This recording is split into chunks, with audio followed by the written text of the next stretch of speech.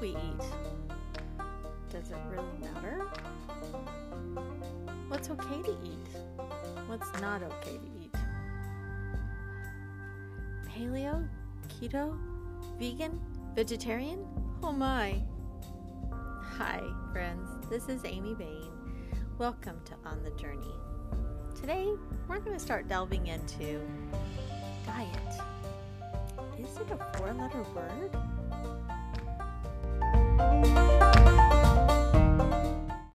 Today's episode is sponsored by Your Bathroom Scales. They really do try to give you good news. I know, it's a love-hate relationship, but they're over there in the corner, feeling like it's their fault that you don't love them, collecting dust. So today, just go tell them that you appreciate the hard work that they do.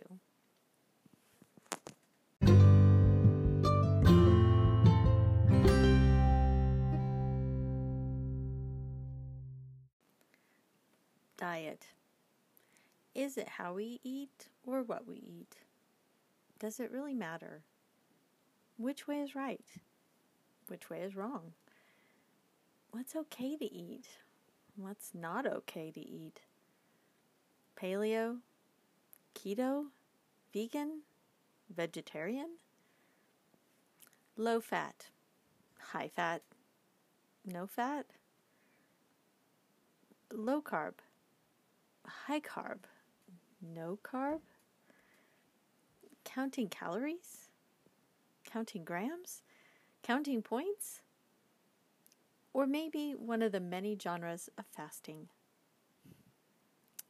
Obsessed, depressed, fearful, confused, desperate, miserable.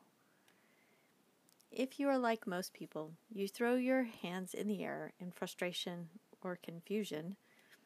One diet might work for a while, then we plateau, or get bored, or fall off the wagon, so we try something else.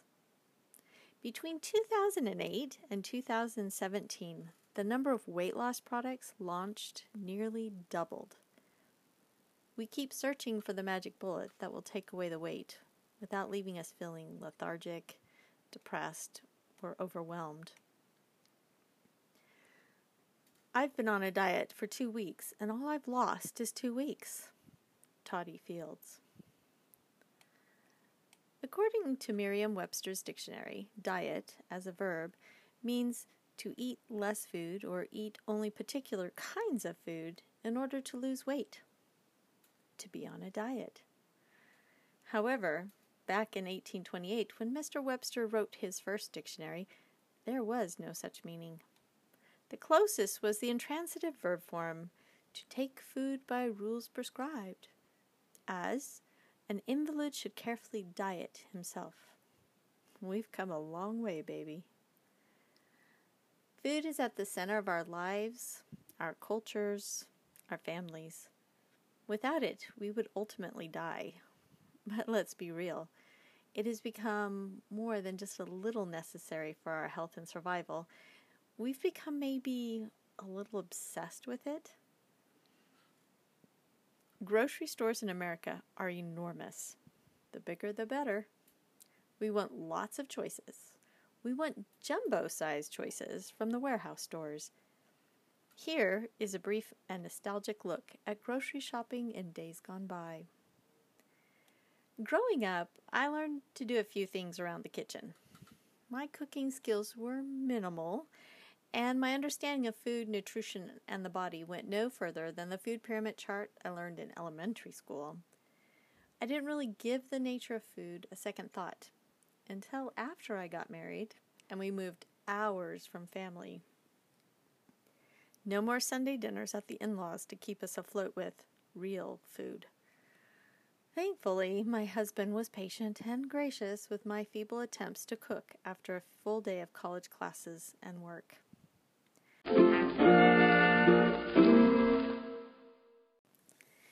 Enter my first nutrition class, where I discovered the intricate dance of these mysterious compounds that formed every food and what our bodies did with them. With this new awareness also came the sudden exposure to diets as a pathway to health. Up until then, I'd only ever thought of diets as something older women did to lose weight or maybe socialize, since they seemed to do them in groups. The first diet that took a toehold came in the book Fit or Fat by Covert Bailey. Getting rid of dietary fat seemed to make a great deal of sense. After all, who doesn't want to get rid of extra fat and be fit? But that only lasted until we moved to Texas because, well, everything in Texas is slathered in fat of some kind, and it tastes so good. Every single diet I ever fell off of was because of potatoes and gravy of some sort. Dolly Parton. Needless to say, this was the beginning of my journey with weight struggles. I won't enumerate the various things I tried over the 20 years between Texas and 5 babies, but it was frustrating to me, baffling even. Finally, I gave up trying to figure out what the magic diet was and decided that all things in moderation was a good enough approach. That might have mostly worked, except for my small-ish sugar addiction. One thing I knew in my gut, eating healthy, being healthy, shouldn't be hard work. It shouldn't be time-consuming. It shouldn't be expensive. And most of all, my family shouldn't hate the food. These thoughts kept me on the quest for a balanced, sensible approach to health and nutrition, one that could be lived for the long haul, a lifestyle of health as natural as breathing, and so delicious that even my husband would be satisfied. Don't you just love the serendipitous God incidences that bring you to the answer you've known was out there somewhere? When you find it, it resonates deeply within, and puzzle pieces that at one time were disconnected begin to fall into place.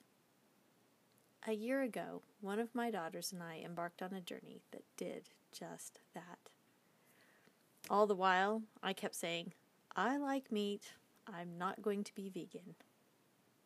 To be continued.